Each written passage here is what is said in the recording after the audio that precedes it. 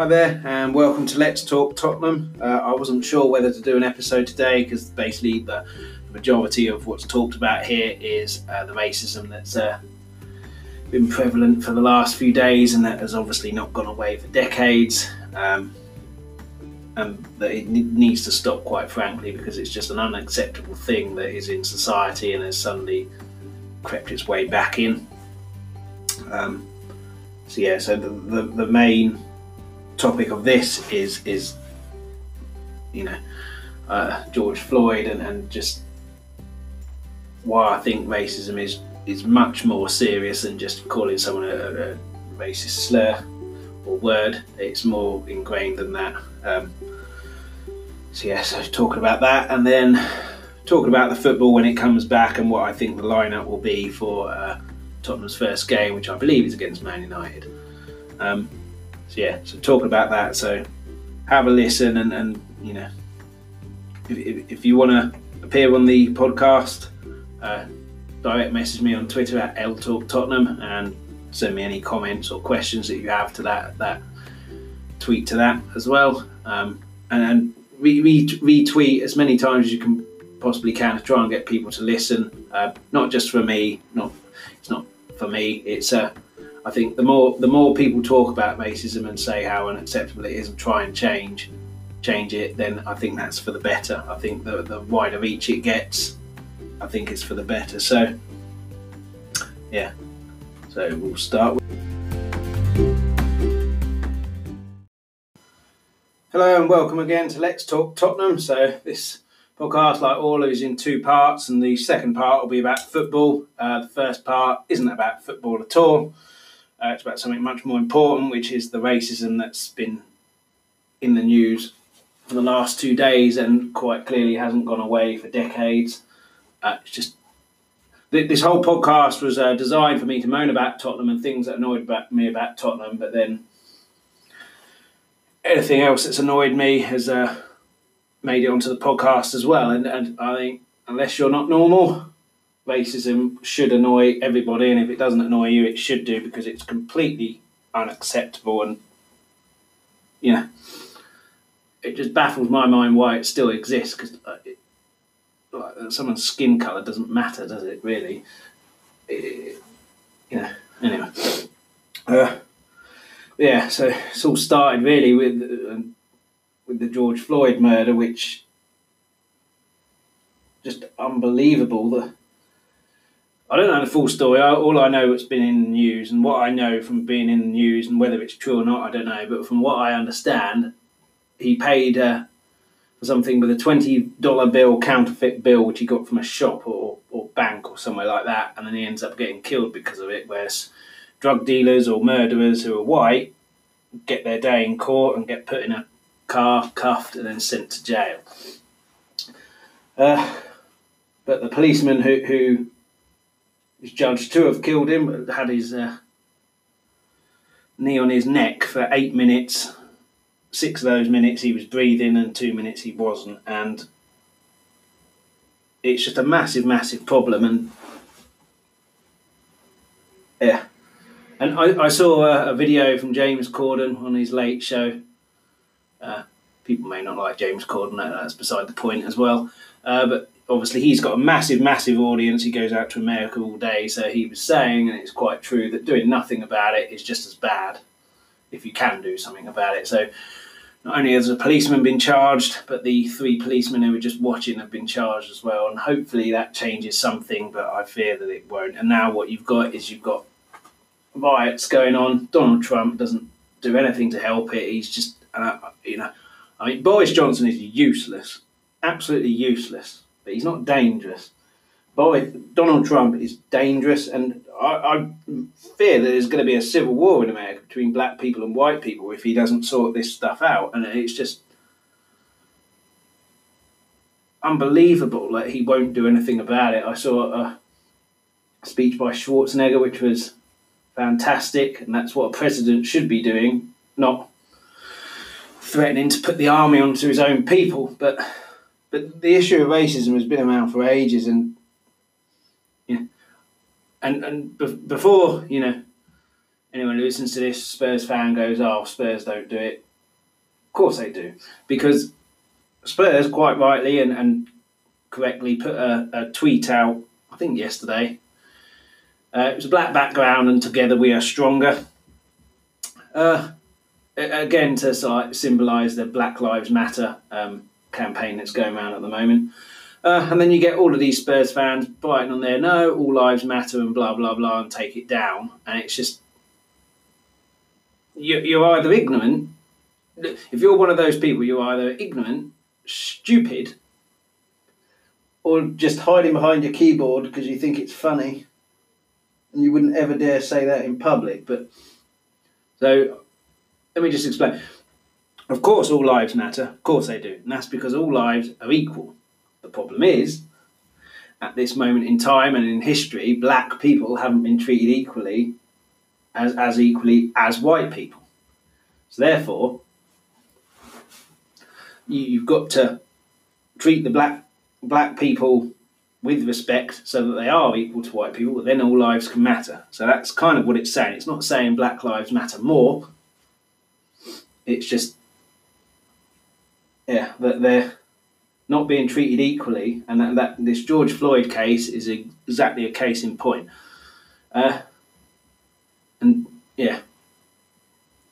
Unacceptable, really. Just racism of any kind. And I do have to say, although I've said Spurs fans do it, I've never ever seen, I've been going to Spurs for years, and I've never seen or heard any racism there, which is good. But I'd like to think that if I did, I'd do two things, which are have a go at the person in question and go and tell the steward to try and get them kicked out of the ground, because there's no place for racism in any ground, or I think any fan of any club would agree with that. But this whole thing with George Floyd has been done to death in TV shows and films. Like two of my favourite shows, Fresh Prince of Bel-Air, so younger listeners might not know what that is, but it's basically Will Smith's TV break. He played a teenager when it started from Philadelphia who got into a fight and his mum shipped him off to live with his rich relatives thinking it would be safe. And then he learns lessons like that, and then vice versa. But him and his cousin, Carlton, again, older listeners will know who he is. Younger listeners, he was in the I'm a Celebrity Jungle, Alfonso Ribeiro, and the dance that he did there was kind of his trademark on the show. Anyway, deviating.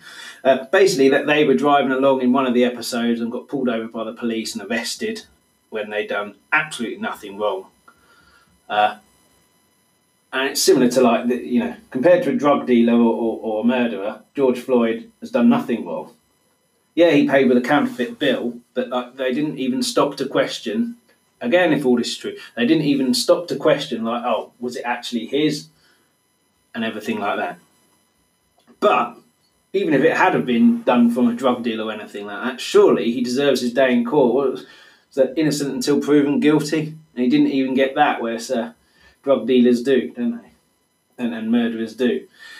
So that was Fresh Prince of Bel-Air, so they highlighted that. And Fresh Prince of Bel-Air ran from in the 80s to the 90s. And then a TV show more recently, which is still on, Brooklyn Nine-Nine, did a similar thing. So Terry Jeffords, he's in the police, he's a lieutenant, or a sergeant, sorry. Spoiler alert, he is a lieutenant now. But in this episode, sergeant, he was walking along his street, I think to get a toy or something for his kids. And a policeman stopped him thinking that he looked suspect and what have you. And then that episode focused on him doing the right thing and reporting it to the police. And then there was a question, they won't do anything about it. And again, that's where the issue is. So it's been highlighted in TV shows, and those two shows, really funny shows. But then these two incidences, knowing that thing actually happens, and this George Floyd case in point, very difficult to watch. And then in films, if anyone's seen The Hurricane, starring Denzel Washington, I think it was made in 99, 98, something like that. He plays a boxer called Rubin Carter, based on a true story, who gets put in prison for life because he's framed by a racist cop for a murder. I won't tell you what happens, but you should watch it. It's a brilliant film, very difficult to watch, but a brilliant film. And I don't think I've ever seen a film with Denzel Washington in where he hasn't been good, even if the film I don't particularly like, he has. But the sad part for me is he gives up and thinks, okay, well, I'm going to die in here, when he knows full well he didn't do anything. And yeah, but again, it's that, you know. But if he was a white man in that scenario, the cop wouldn't have done anything because the cop was racist. And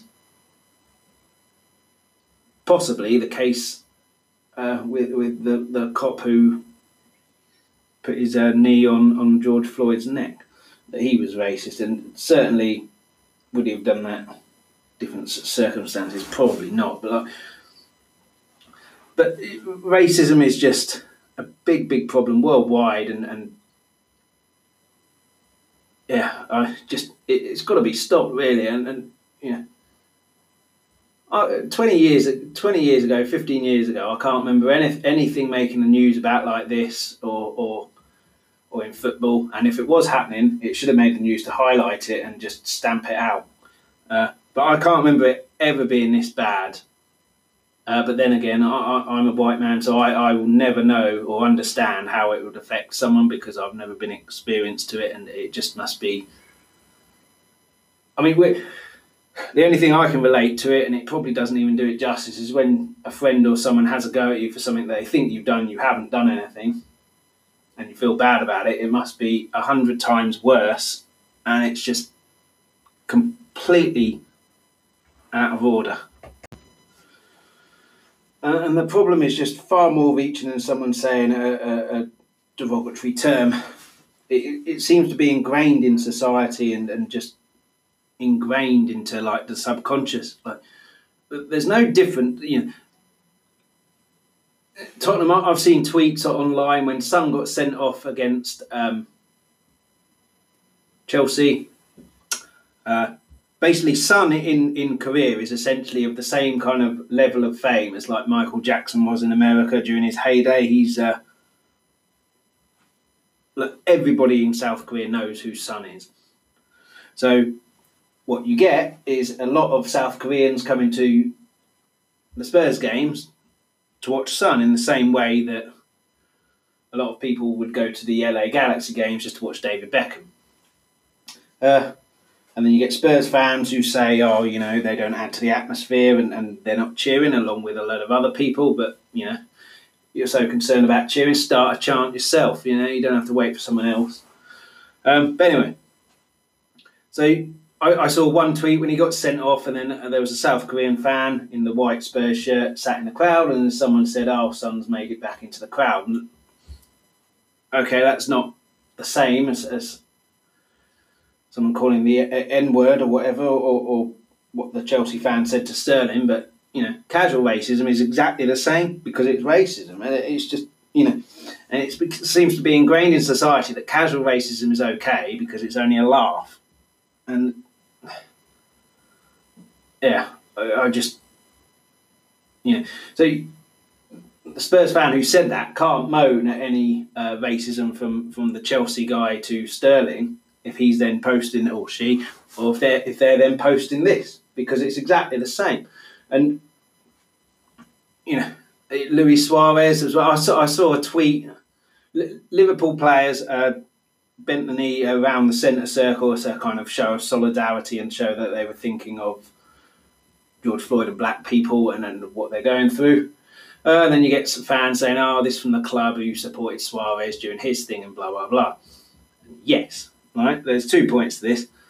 Yes, the club was completely at fault for backing Suarez for that. Whether Suarez meant it or not, I don't think he is racist. I just think it was a lack of communication between what was acceptable in Uruguay and what was acceptable here. It may mean something different in Uruguay. It may have just meant friend or something like that. But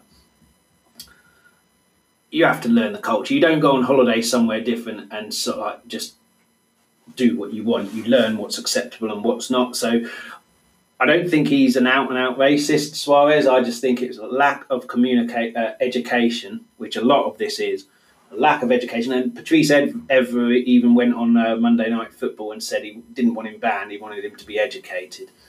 But anyway, back to Liverpool. So, you know, this from the club who did that. The club should have been prosecuted for that or told off for that and ramifications for that, because they shouldn't have been supporting someone like that. It just made a mockery of it. But to have a go at the Liverpool players now who apparently requested it, aside from maybe Jordan Henderson, who may have been there in that Suarez era, but I'm not sure if he was, pretty much all of those players weren't there. So, having a go at them for doing it, it's just, and even if it was the players who were there with Suarez, okay, we were out of order there, but we want to show solidarity now. It's just, same with Chelsea. Same with John Terry. John Terry I don't particularly like, but, I can understand why some people go, hypocritical and all that, but how do you know he didn't just say it in the heat of the moment? It wasn't meant like that. So the racist comment adds so much guilt about it and has now learned his lesson. He possibly hasn't either, and it possibly is hypocritical, but, you shouldn't be having a go at people for saying these things, regardless of what they've done in their past. What you should be having a go at is these celebrities who haven't said anything. And I don't like Lewis Hamilton either. I think he's quite arrogant, but he had a go at Formula One for not saying anything, and I think he's absolutely right there. He was the only one in Formula One who said anything, and then people started saying stuff when he said it, but, And, yeah. And then, back to the casual racism. Anyone who watches League of Their Own, basically on there, it's Jamie Redknapp, Freddie Flintoff are the two regular sportsmen, and it used to be different comedians, and now it's Romesh Ranganathan who's the regular, and James Corden presents. So Romesh is an Indian comedian, if anyone doesn't know, but he regularly refers to himself as a brown man, which I think is a bit of a problem as well in terms of this ingrained in society, because he's obviously a comedian, so his job is to make people laugh, make jokes, and his whole act as a comedian is essentially like Jack Dee. Younger people might not know who he is, but essentially it's I'm just grumpy about everything. It's quite fun. I find grumpy quite funny. Anyone who knows me knows I like One Foot in the Grave, and that's about a grumpy old man. But anyway, Romesh will always refer to himself as a brown man, and there was one joke where he was forced into a swimming race, not forced, but they all had to do a swimming race. He didn't want to do it because he was the weakest swimmer there. And then he made a joke, because they were asking Adam Peaty, why didn't you do the front crawl, because he did breaststroke, and he goes, I prefer the breaststroke because it's easier for me or quicker or whatever. James Corden then said, would you do the front crawl if you were swimming away from a great white shark? And he said, probably. Then Romesh piped up saying, would you do the front crawl if you were a fat brown man who was forced into a swimming race? So the joke was funny, but the brown part of it had no relevance at all, because it would have been funny regardless of whoever said it, because the joke was that he was terrible not terrible at swimming. He was the weakest swimmer there and didn't want to do it because he'd come last, and he did. And then because of his act as a grumpy man, he was just fed up because he lost. So I think, and then I'll admit, like everyone in the studio audience, I laughed at that as well and didn't think anything of it. And then this George Floyd thing has made me think about it. But, I think it gives people the excuse that when they're being casually racist, it's only a joke. Because everybody does it, loads of people do it. And I think I quite like Romesh. I've never seen him live or his stand-up, but like, a lot of these shows, they do part of their stand-up routines on the panel shows. So I quite like him, and he is quite funny. And as I say, I quite like the grumpy old guy routine. But I just think that the colour that you mentioned there didn't have any relevance to it at all. And I do think that subconsciously that will go into people's subconscious and it's okay because it's only a laugh, I'm only joking, it's not serious. But it is serious because that little joke then grows and grows and grows, and that's what feeds the actual blatant racist stuff. And I'm not having to go at like Romesh and everything like that, because there's plenty of rap songs typically have the N-word in it, and I go along driving, singing to my songs and all that, and so you'll end up having people who listen to rap songs just singing songs and just singing that word at the top of their voice potentially, and it just kind of, it's okay because it's in a song, and it's much more ingrained and deeply ingrained in society than just, blatant racism. And I just think it needs to be stopped. And another case in point, the Raheem Sterling Chelsea fan, when Man City went to Chelsea, and the guy called Sterling the C word, but preceded that with a colour. And but again, like, Raheem Sterling could be the biggest arsehole on the planet. He could be a horrible, horrible person. As it is, I don't think he is. I think he's actually quite a nice bloke from what I've seen, and has his head firmly screwed on. But bear with me here. He could be the worst person in the world. So just calling him the C word, even though it's terrible language and you've got kids there, could have been actually factually correct.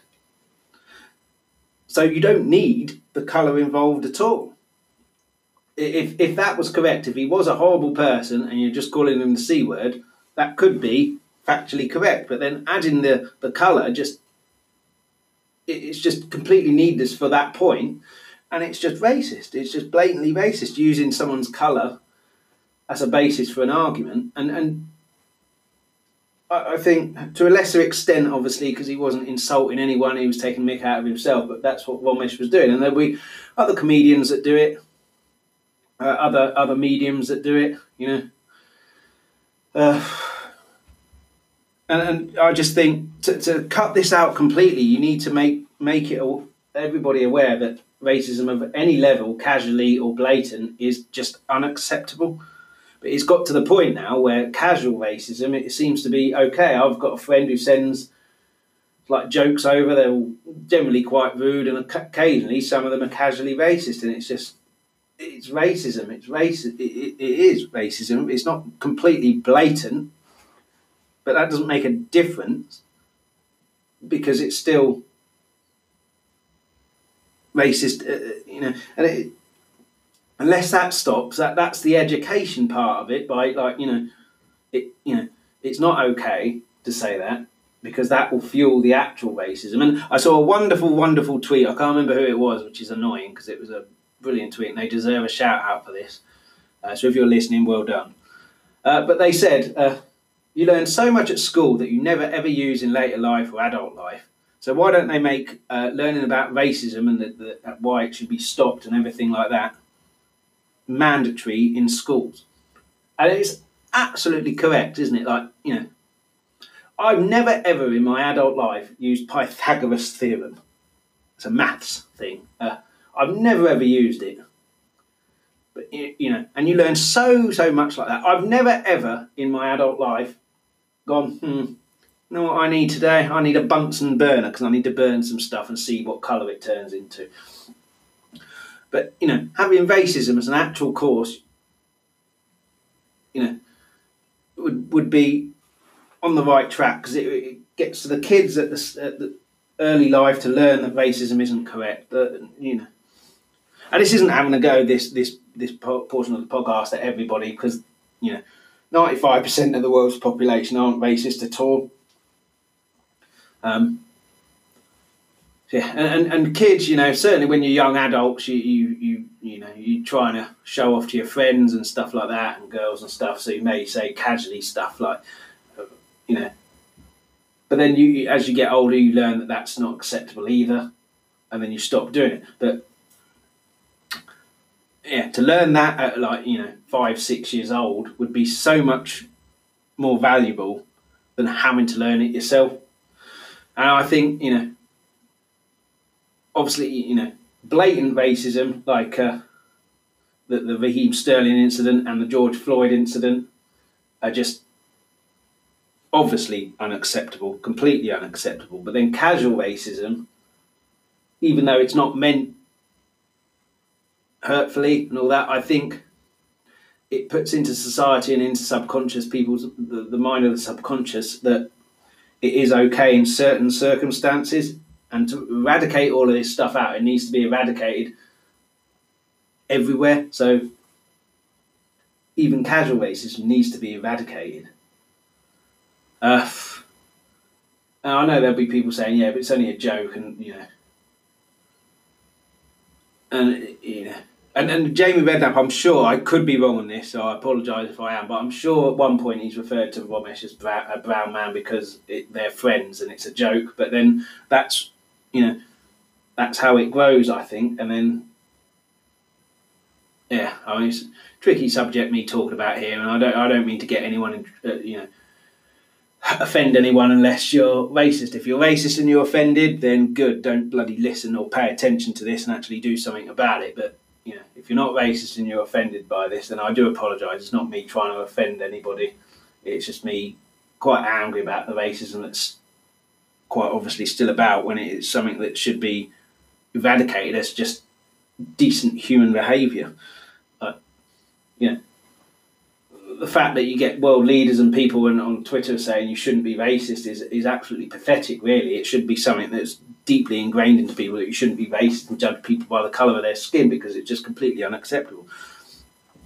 But it seems to be more prevalent than I can ever remember it being, and it's just absolutely disgraceful. But I think the casual racism has to stop, and that will then start to eradicate the actual racism, but then it will be then so much easier to find the actual racists and actual racism, because there won't be casual racism that's feeding it. But anyway, that's what I think about all that. Apologies for the long-winded stuff, but it's a massive important thing, and for all those saying all lives matter and it should be all lives matter, not Black Lives Matter, it's just trying to understand what is trying to be said here. Like I said, all lives do matter, because all people are equal, but black people are not being treated as equally as white people at the moment. So because white people are being treated fairly, it doesn't need a campaign to say that, because there's not a problem there. But there is a complete problem with black people being shown prejudice against and discriminated against when compared to white people, and that's what needs to change to bring everybody up to a level playing field, and then it can be all lives matter.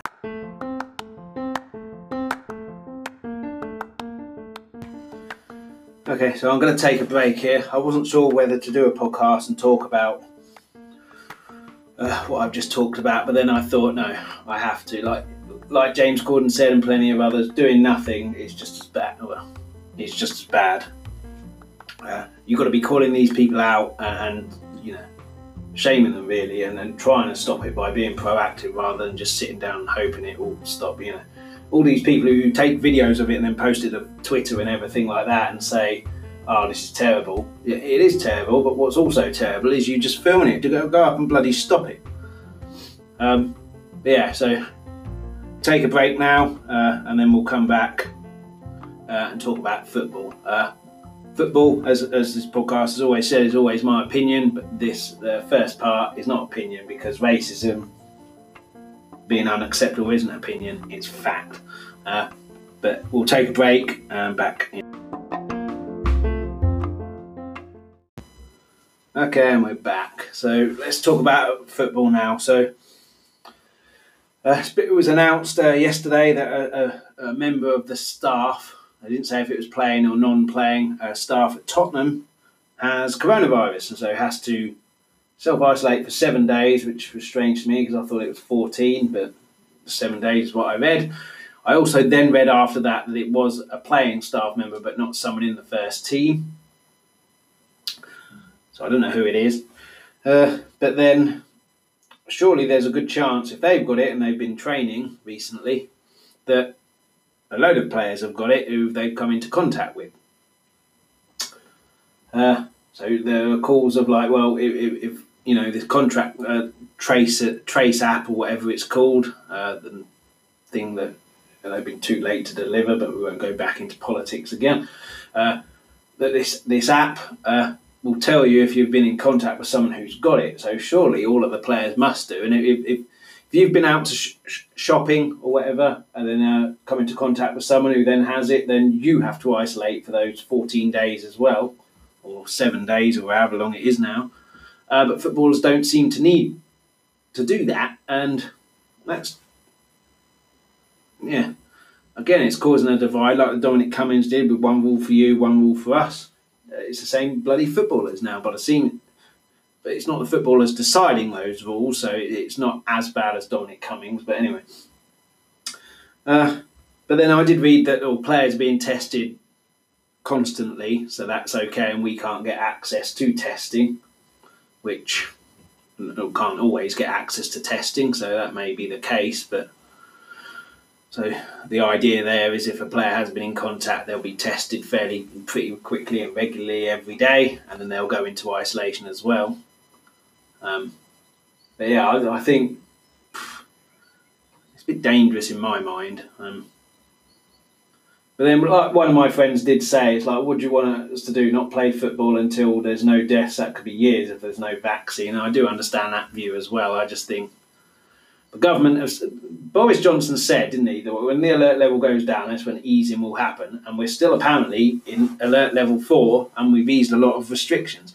So with the restrictions eased, and I'm talking about football starting up again as a restriction as well, because it was banned, obviously.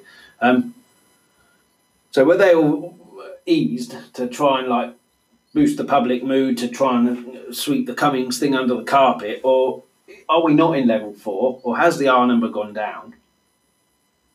Who knows? Like we're being lied to by the government seemingly all the time. I mean, the tests, you get 2 swabs apparently, one nose swab and one mouth swab. To be fully tested, a person needs both of the swabs, but apparently the government were counting the nose swab as one test and the mouth swab as the second test for the same person to bump their figures up. So it's just they wonder why people don't listen, and and people are ignoring them. Now with this Dominic Cummings thing as well, anyone who backs Dominic Cummings and said he did the right thing, I don't think can really moan at anyone if if someone goes to the beach, because at the basic level you're still breaking lockdown rules. And for those saying, "Oh, Dominic Cummings didn't break lockdown rules," that's fine. But explain to me why the government then announced that people who have been fined for taking their kid to their parents' house for childcare reasons when they were ill aren't getting their fines rescinded.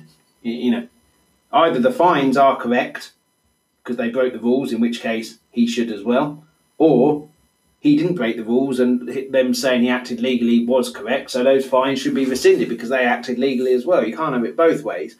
But yeah, so I think now people are just doing what they want generally because the government are, and then they stress that how lockdown was super essential for everything, and then they go out and do their own thing.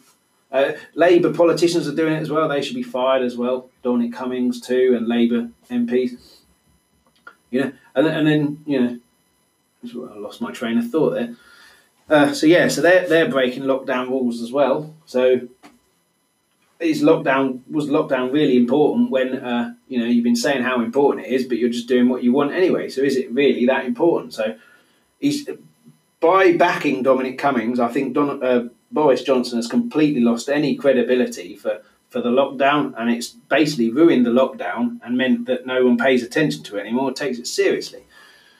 But on a positive note, what I would say is people have been going to the beach for weeks, and going to parks and all sorts of stuff, and they would have been going to friends' houses. So you'd have thought with 1,000 people on the beach, all coming from different places, you would have thought that you'd have a spike in a certain part of the world when they all get back and then spread it to someone else, and we don't seem to have had that. And the numbers, even though the death figures go up occasionally by day, if you look at them by the corresponding day, so the Monday figure, you look at previous Mondays, they are going down. So,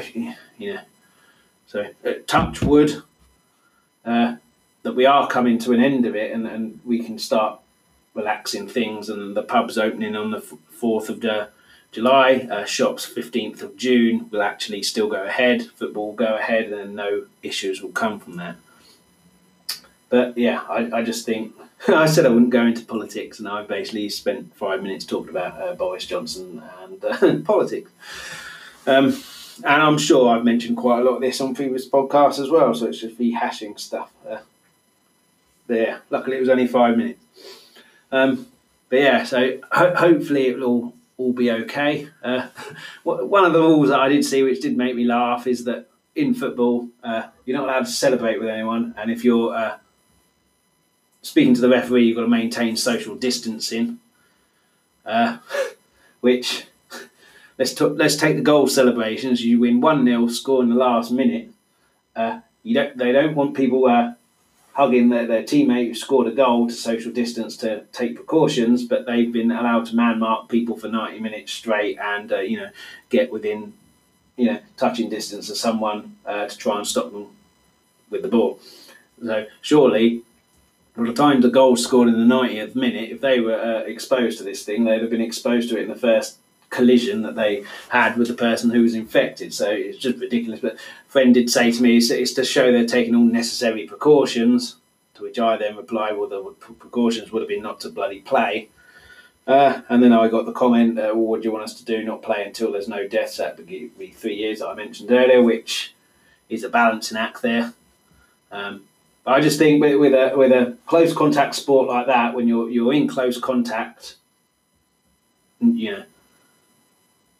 celebration isn't going to stopping the celebration isn't going to do anything. So you might as well allow the celebrations. But yeah, like taking their own kit and not really using the change rooms or whatever, or I don't know if they're doing that, but certainly taking their own kit, I think that's a good measure because that can affect something. But again, like they're playing close football in that kit, then going home and washing it, which I guess it doesn't go to the kit man who then gets like 15 kits to all wash. Yeah, it would be interesting when it starts, but from what I've seen and heard, German football is doing quite well and it's not had any issues. The one coronavirus case for Tottenham has been the 13th in the Premier League out of, I think, 700 players, which I suppose isn't too bad. And if they are going into isolation and getting them tests every day, then there is a good chance that they'll be able to be isolated out before it spreads to anyone else on the team. Obviously, the issue will be if someone gets tested, doesn't have it, and then go to the shop later on, then get it, and then play football, and then get tested, they potentially spread it to 21 other players. But again, I would imagine they're being told to take precautions there, but then you have people like Serge Aurier who seems to want to break the rules every time they're mentioned. Although, like I said, the hairdressing thing, when you compare it to Dominic Cummings, I don't think was too bad because he's been tested and is quite clearly negative. And the hairdresser, if he was tested and is negative, then there's no chance of him going around his house and getting it. But I digress, I've mentioned all that. So, some more negative stuff that I've been talking about there. The first part, before the break, the negative stuff was needed to be said. Second part about this football was just my opinion. But I did see that the Premier League clubs are getting together to decide what happens if the season can't be finished, which at this moment in time the season will be finished, but it's a kind of contingency plan in case there's a second break or whatever, or what have you, which I think is a good idea. So I have no idea what they are. I think they were having that today. But let's take the positive scenario that the season does finish. And we play our first game, I think, around the weekend of the 20th, and against Man United at home. What do I think the team lineup will be? So I think we're in a fortunate situation as a club now, where we were before this started, that we've got basically our goals back. And by that, as you can imagine, I mean Son and Kane. Like I said last episode, Kane wasn't the big injury for me. Son was the big injury because Kane was injured. If Son had got injured first, then Kane would have been the big injury. But I think Son has proven, we've proved in previous years, that when Kane gets injured, Son can take that role on and be just as effective, and we still remain a threat. When he got injured as well, we just didn't look like we could score, and we didn't look like we had any ideas, really. So, what do I think the lineup will be? I think Lloris picks himself. I said it, I think we need a new goalkeeper, but that won't happen, I don't think. Like I've said time and time again, I'll bang the drum on this, so I'll do it again, that I don't see signings of big money this transfer window, or maybe for a year, and that's not just for us but for all clubs. So he's a good keeper, Lloris. Maybe getting old now, so he's losing parts of his game. Like in terms of, he doesn't come rushing out anymore. He used to be the brilliant sweeper keeper. Doesn't do that anymore. But I think losing that, has lost a bit of his command for his area, because defenders knew that if it went over their head and was rolling, 9 times out of 10 Lloris was coming to clear it. So, whereas now, I think they're not so sure if he's coming out or not. So I need to keep running. So be interesting if he get his form back. Good thing with Mourinho there is that he'll challenge Lloris to get his best form back, because he won't settle for just half-heartedness or second best. But again, he might have to with the transfer issue that I mentioned a second ago. Defenders, I think he'll probably go 4 at the back, like he has been. Aurier at right back. Again, he makes mistakes going forward. He's brilliant, I think. I wouldn't say brilliant. He's not Kyle Walker's level, is he? Because he hasn't got the speed. But I would say he's a better crosser of the ball than Aurier, but not as good a crosser of the ball as Trippier. A bit quicker than Trippier.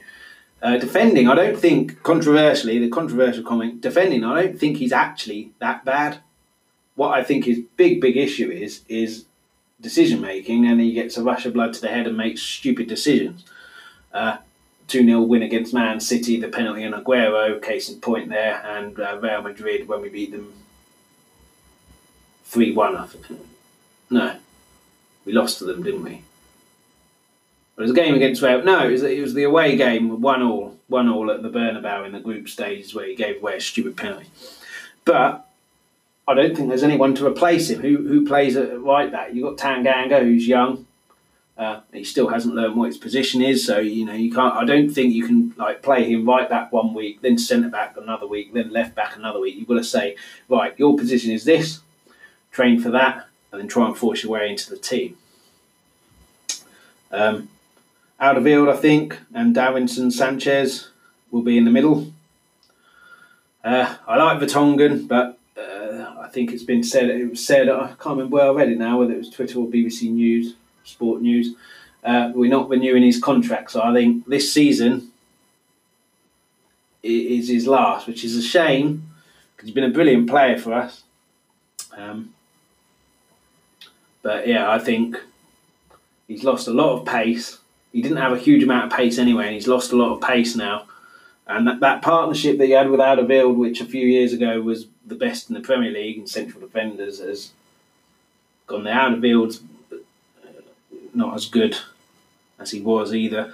But I think Sanchez annoys me a little bit because he still, after this time, lets the ball bounce over his head and then chases it. I used to play football when I was a kid, and one of the first things you remember when you're 5, you get taught when you're 5, is don't let the ball bounce. You get rid of it so it doesn't bounce. And he still does that. But what I like about him, he's big, strong and quick. So he compensates Toby's lack of pace and Vertonghen's if Vertonghen was replacing Alderweireld, and he compensates his lack of pace. And he reminds me very much of Dawson when Ledley King and Jonathan Woodgate played for us. That Dawson, great defender, but when he was young, he needed someone there to show him the ropes and kind of show him where to be and how to read the game. And Sanchez very much reminds me of that at the moment. I think he could be one of the best defenders in the world in a few years if he progresses his game and learns. And I think, playing with Alderweireld will help him a lot. Left back, Davies. Rose is still on loan. I've read that we've given Newcastle permission to extend the loan for the rest of whenever this season finishes. And again, who's there to replace Davies? You could have Tanganga, but it's exactly the same point as I said with him replacing Aurier. Midfield's a tricky one. I think it's a massive boost as well that we have Sissoko back. But the issue with the kind of holding midfielders is the issue that I've spoken about before. Previous seasons we had Dyer and Wanyama and Dembele, who all kind of, their main kind of focus was to sit back and not go too far forward. Dembele would go forward more out of the three of them just because he could skin people. But he wouldn't venture too far forward. He'd then give it to the Ericssons, Ali's, Sons, Kane's, and then kind of fall back into position. Dyer obviously was literally so deep that he was just in front of the defenders, so he could slot back into the defence when we didn't have the ball. And Wanyama was just a tank, really, just a complete midfield marshal there until injuries sadly completely derailed that, which is a massive shame because the season we signed him, he was unbelievable. He was just so strong, and I think we've missed that. Sissoko's strong and Ndombele's strong, but nowhere near as Wanyama was strong and disciplined at the same time. We've really missed that. So I think Sissoko will play. Winks as well. Winks was kind of playing the defensive role, although this very, very much, I think, will be determined as well by what Dyer's fitness has been like during this kind of quarantine and just time off. If he's boosted his fitness up and is back to good fitness, then, and we can get him back to where he was playing in the Poch era, then he's a shoo-in for that position. But at the moment, I'm not sure, really, Jose has confidence that he can do that job like he used to. So I think Sissoko and Winks, and then telling either both of them or just one of them, probably Winks if it's one of them, to don't go too far forward. Certainly if it's Man United play on the counter-attack, as we know. They destroyed City playing like that on the counter-attack.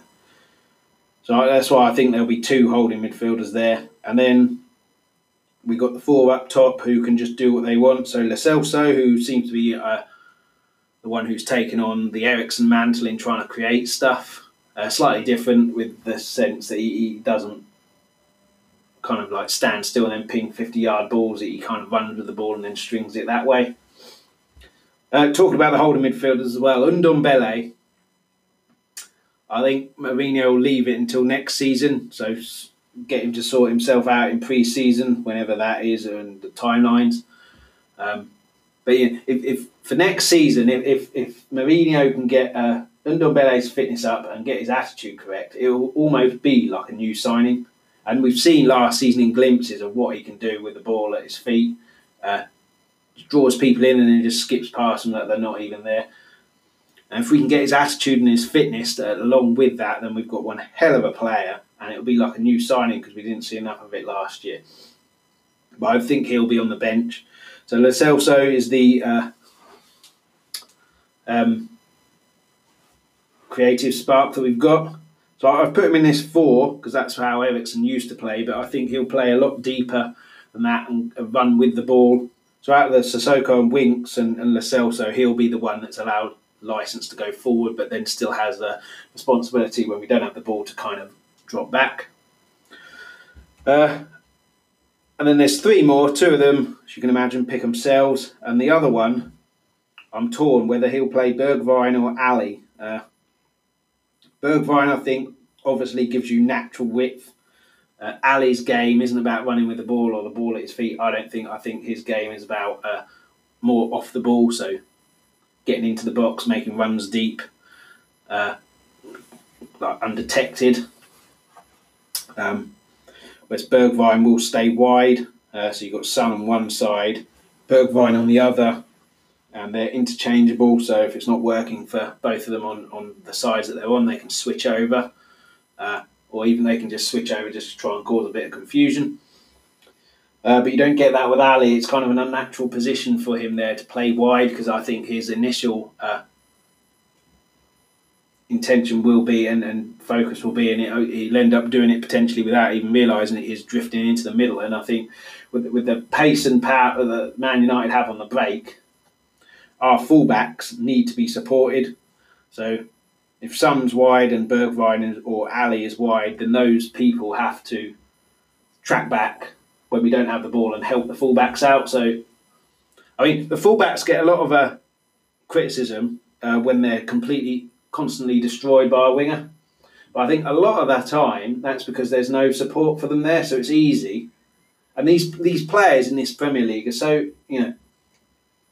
like Bruno Fernandes that you've got there, or De Bruyne, which has happened against when we played City. As soon as they sniff a little bit of blood there, smell a little bit of blood, that okay, well, if we get it out to the wide player, their fullback isn't really going to be supported by their forward wide player.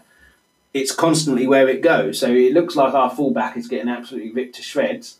It's because there's no support. But on the other hand, that's the responsibility of the fullback to say to the player further forward, you've got to come help me. It's the responsibility of the player further forward to say, okay, I need to go help him. And it's the responsibility of the manager to sort of like identify that before the game, and if it is happening during the game, then identify it during the game and make changes. But I think he'll start with Bergwijn, which is poor for Ali and a shame for Ali. But then maybe Ali is one of these people who, there's two types of players, isn't there? The one that respond better to an arm around the shoulder, and ones that respond better to a bollocking. And so, even though it's not a bollocking in the traditional sense of the word, I think being dropped is a kind of bollocking, and it's like, okay, I'll show him.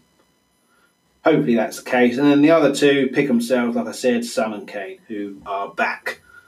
So yeah, that's my lineup for United, which I'd go for: Lloris, Aurier, Alderweireld, Sanchez, Davies, Sissoko and Winks, Celso in the middle, Son and Bergwijn wide, Kane on the bench. Kane up top.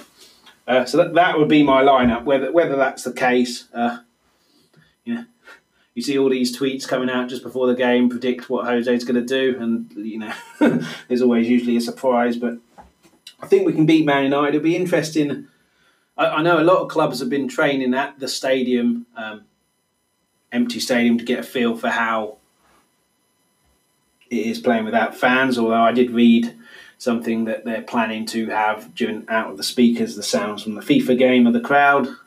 Still won't be the same, so it'll be interesting. But Man United will sit back and they'll play on the counter-attack, so it'll be up to us to attack, but then Jose will know that, so it could very much be like the Liverpool game where we just sat back and played on the counter-attack ourselves, which, again, that's another reason why I think Bergwijn will play ahead of Ali. Bergwijn's quick. So you've got Son wide, Bergwijn quick, Lo Celso there, you can pick people out. So I think that's what he'll do. But I still think we can beat Man United, and whenever we're playing. It would be good to have football back, but I just hope it's not too premature and that it's safe to do so.